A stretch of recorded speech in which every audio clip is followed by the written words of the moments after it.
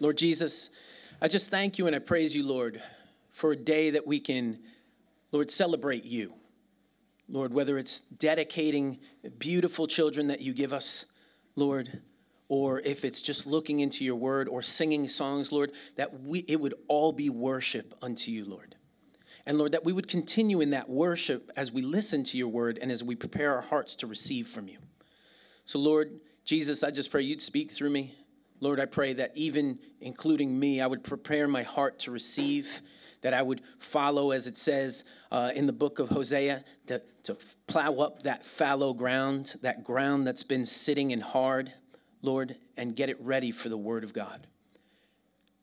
Lord, we love you. And Lord, those of us that don't know you in this room, Lord, I pray that they would hear your voice today and they would receive salvation. And I just pray this in Jesus' name. Amen. Cool. So if you remember at the end of Deuteronomy, Moses dies. That's the end of Deuteronomy. And it says that the Lord buried him with his own hand. Jude lets us see into that a little bit. And it says that Satan came for Moses' body. And the archangel Michael fought him. And then the Lord took him. And nobody knows to this day where Moses was buried, because the Lord buried him himself. I mean, that is honor, right? For the Lord God to bury you with his own hands. And that is love, right? And the Lord loves his people. He loves his servants, right? Those that say, hey, Lord, I'm all yours. I'm going to follow after you. You use me however you want, right? So then we see now that it's Joshua's turn. I mean, if you've been in the church, at least you know the first chapter of Joshua, right? Be strong and courageous. That's what the Lord says to Joshua. Why would he say that to Joshua? Have you ever seen when life changes? The changes of life, right? Now listen to the Lord's words to Joshua. We'll read it. And it says, after the death of Moses, the Lord's servant, the Lord spoke to Joshua, son of Nun, who I told you last week, that wasn't his given name. I mean, son of Nun, so he was the oldest. But if we look in the book of Numbers, he goes by the name of Hoshea, right? It is Moses who gives him the name Joshua, which is the Old Testament translation of a name that we know very well, Jesus. Joshua's name and Jesus mean the same thing. Hoshea meant salvation, right? But then Moses said, your name's not going to be salvation. Your name's going to be Jehovah is salvation, right? We're going to get really specific with your name, Joshua. And Joshua is this likened character, or it's like a foreshadowing of who Jesus Christ would be for us and to the whole world. The one who takes them from the dry wilderness into victory, into the promised land. Now, a lot of people like to liken the promised land as heaven. Oh, yeah, the land flowing with milk and honey. But when you look at the promised land is more likened to life being led by the Spirit in Jesus Christ. Why would I say that? Because when we go to glory, we are not going to fight wars anymore. We're told that, right? And the Israelites had the same, the same hope that we have, that one day they will be ushered into glory. The promised land for us is life with Jesus, being led by the Spirit. Why would I say that? Because the Lord has abundance of life for us, right? What did Jesus say? I came to give them life and to give it abundantly. I came to give them a land flowing with milk and honey, spiritually speaking, right? Because through Jesus, we have abundance. Now, sometimes you may be like me, and when the Lord says, you have abundance, David, I look at my bank account, and I think to myself, I don't think so, Lord. I mean, we talk in the desert, and once in a while, you get a notification that you have a couple pounds. It's like bushels blowing in the wind. But the Lord does give us abundance. And I told you this one time, somebody asked, so I'm one of 7 children, right? I'm not the oldest, though people may perceive me to be the oldest because I stand behind a pulpit. I'm actually number 3. I'm number 3 in line. So I have a younger brother that sometimes mistake him for the oldest because he's like the vice president or the assistant vice president of a university, right? So they're like, oh, well, I mean, you have a master's and you're doing your doctorate. You must be the oldest, right? So we have this strange way of signifying or understanding who the oldest in a family is, all right? So, but that's just to the side. But, like as we go through life, changes come. Changes come. And this is what Moses, or the Lord says to Moses. He says to Joshua, whose name is Jehovah has become salvation. He says, Moses, my servant, is dead. Therefore, the time has come for you to lead these people, the Israelites. All right? So the Lord tells him something that has happened, a chapter has closed. There's no going back. I mean, you could go try to find Moses' body, but the dude is dead.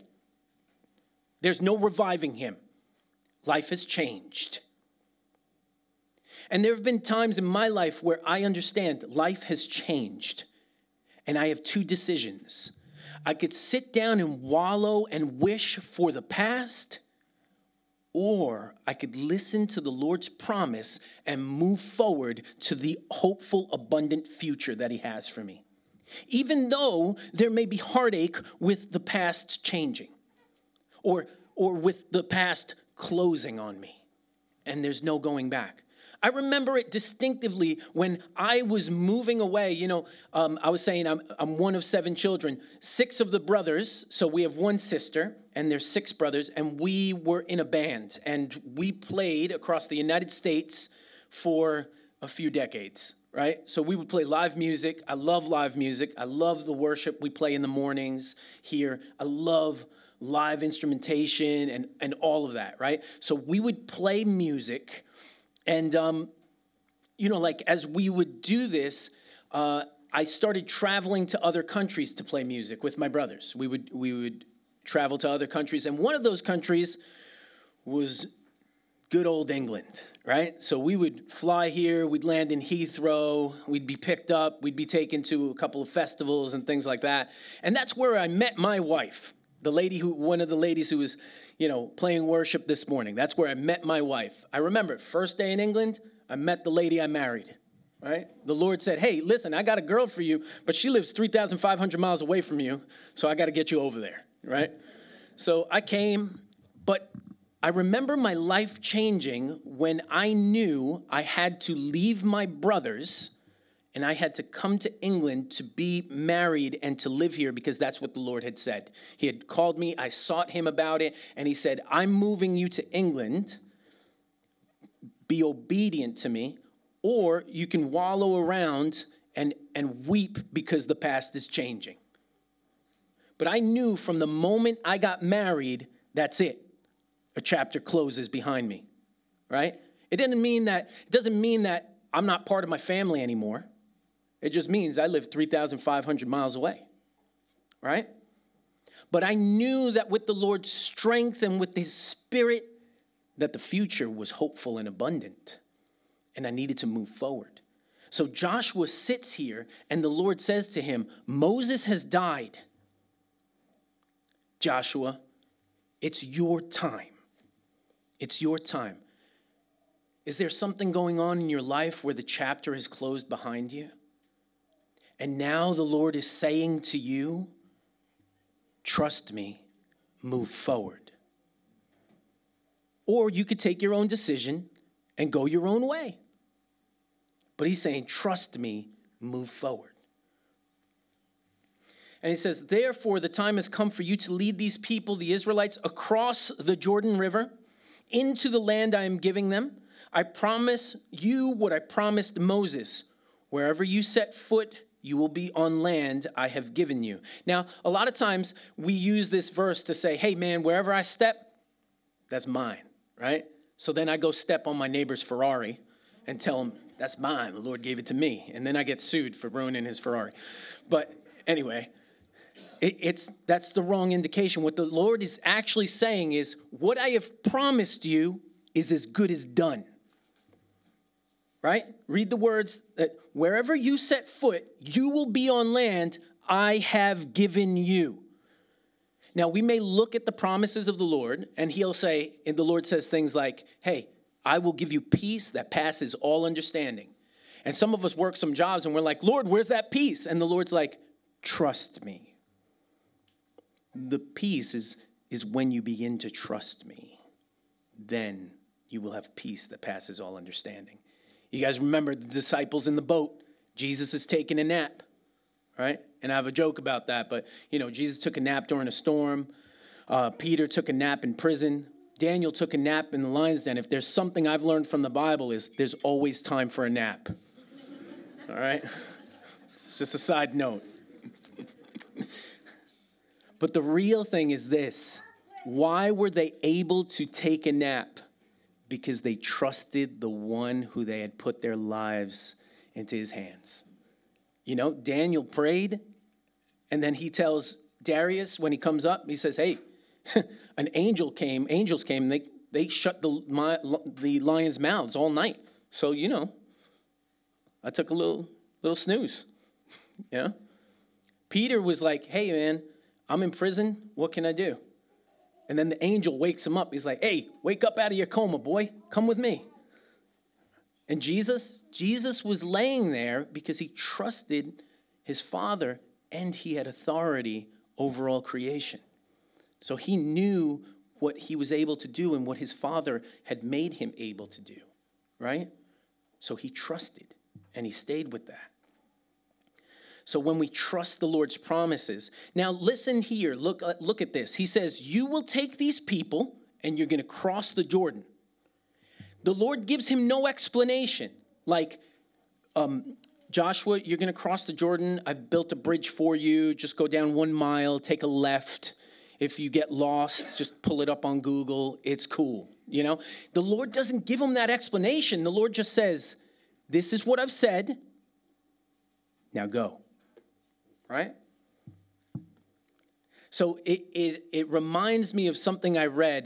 There's this, he was an old pastor. He's passed away now, and his name was Warren Wiersbe. And Warren Wiersbe says, God's people live on promises, not explanations. They live on promises, not explanations. Now, I'll add to that. Listen, the Lord does explain things as we go. But if I'm not moving and I'm saying, Lord, I'm not moving until you give me the whole blueprint for everything.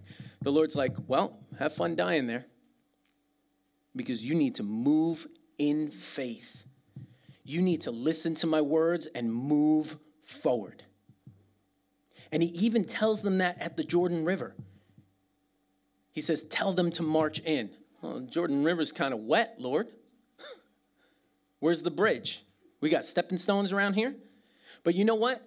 Joshua probably saw that Jordan River and he remembered moving through the Red Sea and thought, this is just a river, man. We've been through the sea. And that's how it is when we remember what the Lord has taken us through, right? I remember there was this time when I was younger and there was a huge debt on my family and the Lord removed that debt. So then sometimes when I see a debt come up and I'm trying to pay it off and my innermost part, my spirit, not even my spirit, like my flesh, I would say, wants to worry about it. But I know that I've been a good steward. I've taken care of things and I've tried to do what's right. And I've said, you know what, Lord? You helped me cross the Red Sea. I'm going to trust you here too. I'm going to continue to do my responsibilities, keep my priorities. I'm going to continue to honor you, and you're going to take me through. You're going to take me through. Because sometimes in ministry, he asks you to do things where you're just like, there's not enough of me. Like, Lord, what's going on? And the Lord knows that he's doing that when he asks us to move forward. The Lord knows that he wants us to turn to him and reach out to him and say, Lord, I need your help. This is bigger than me. And the Lord's like, perfect. I'm glad you recognize that. I will be with you. I will go with you. I will empower you. I will give you the strength. I will come upon you and take you forward. Trust me. Trust me. So I promise you what I promised Moses. Wherever you set foot, you will be on land I have given you, from the Negev wilderness in the south to the Lebanon mountains in the north, from the Euphrates River in the east to the Mediterranean Sea in the west, including all the land of the Hittites. No one will be able to stand against you as long as you live, for I will be with you as I was with Moses. I will not fail you or abandon you. Hey, I was told this when I was younger. Like I grew up and I told you, I'm one of 7 children. We all have the same mom and dad, but our dad, he liked to leave every once in a while, go do his thing.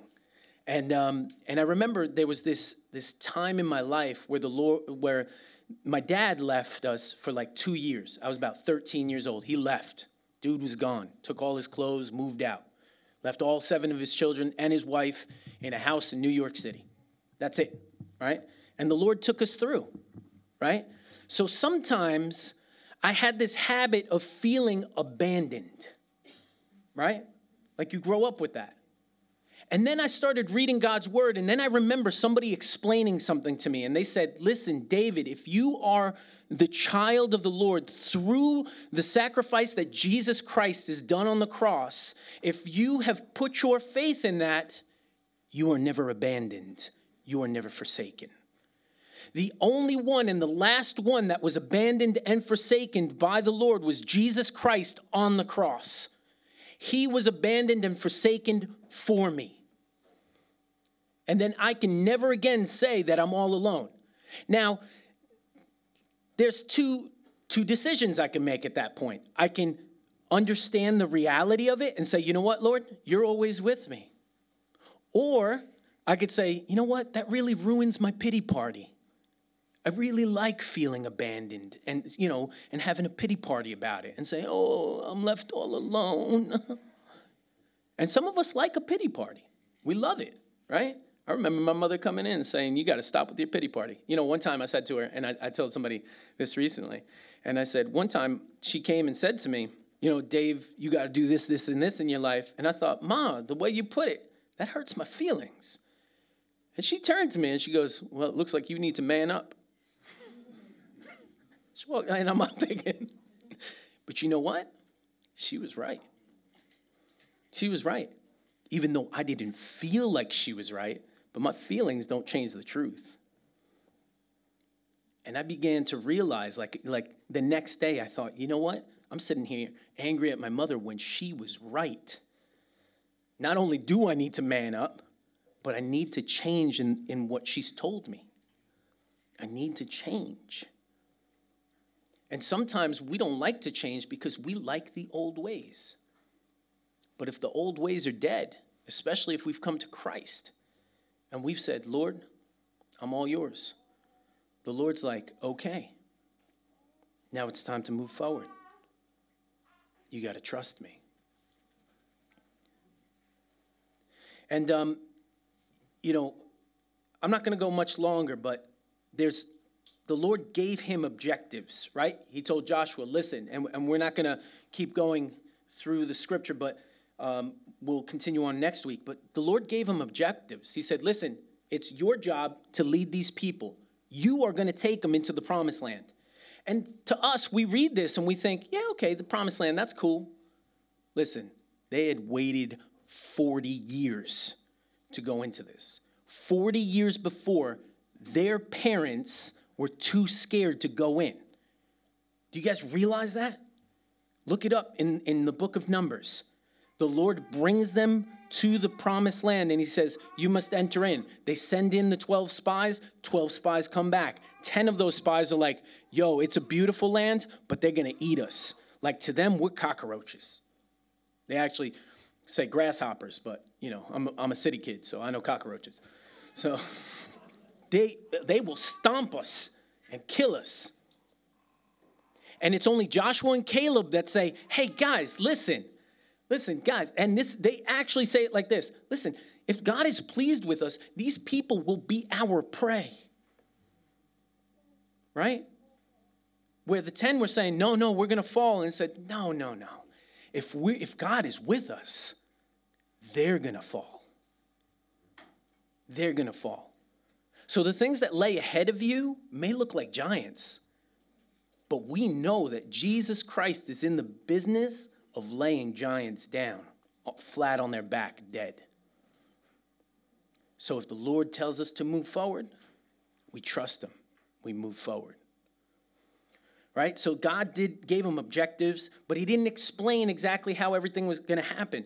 And as I look back in my own life, I thank the Lord that when I was younger in my faith, he didn't explain certain things to me. He just told me, have faith, move forward. Why? Because I either would get a big head about what would happen in the future, right? Or I'd turn tail and run because I wasn't ready to handle those things. But the Lord knows that as he sends us forward, he will also be growing us. He will be maturing us as we move forward. And then as we mature, he will explain things to us as we move forward with him. He'll explain certain aspects to us and certain ways that we're supposed to carry ourselves, certain things that we're supposed to do. And that also comes as we read God's word. You know, so I mean, one thing that I would kind of hammer down on is that Joshua had to know God's word. That's in the next section. The Lord says, hey, listen, these instructions I've given you, don't turn from them.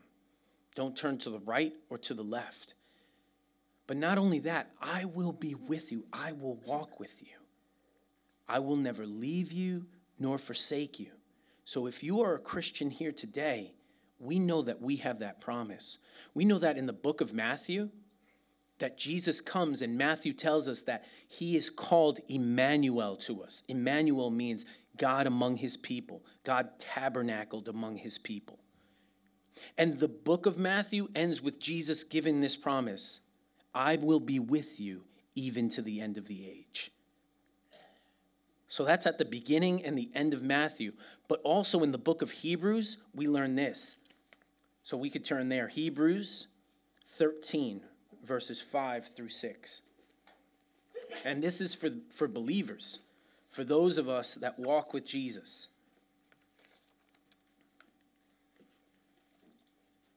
It says, don't love money. Be satisfied with what you have. For God said, I will never fail you. I will never abandon you. So the author of Hebrews looks back at what was said to Joshua and he says, this stands for you as a believer too. Now, some of us may read that part and says, don't love money. Oh, God doesn't like me making money. No. What God is saying is, don't love money. You can make money. God gave you a job. Do that. But make sure that money and what you're doing is honoring God. Make sure you honor him with everything you have.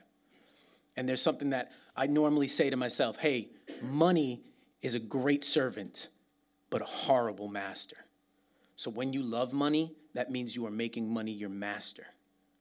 But when you just use money, make money your servant. Let it do your bidding, and let your bidding be something that honors God. Let's pray. Lord Jesus, we just praise you and we thank you, Father God, for your word. Lord, the truths that come from your word, Lord, as we dig in. And Lord, you help us to live this life, to apply it to our lives, Lord. Lord, we thank you that you are good to us and you're kind to us.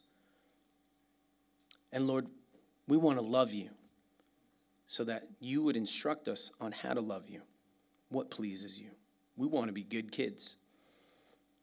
So, Lord, we thank you and we praise you. And, Lord, I also pray that if there's anyone here today that doesn't know you, Lord, and they'd like to know more of you, Father God, that they would seek that. And, Lord, if there's anyone here today that hears you calling to them for salvation, that they would answer that. And that they would come and do what it says in Romans 10, verse 9, that they would confess that Jesus Christ is Lord and believe in their hearts that God raised him from the dead, and they will be saved. And then, Lord, that they would follow after that, because Jesus, you said that if you love me, you will obey my commands. Thank you, Lord. We praise you. We just pray this in Jesus' name. Amen.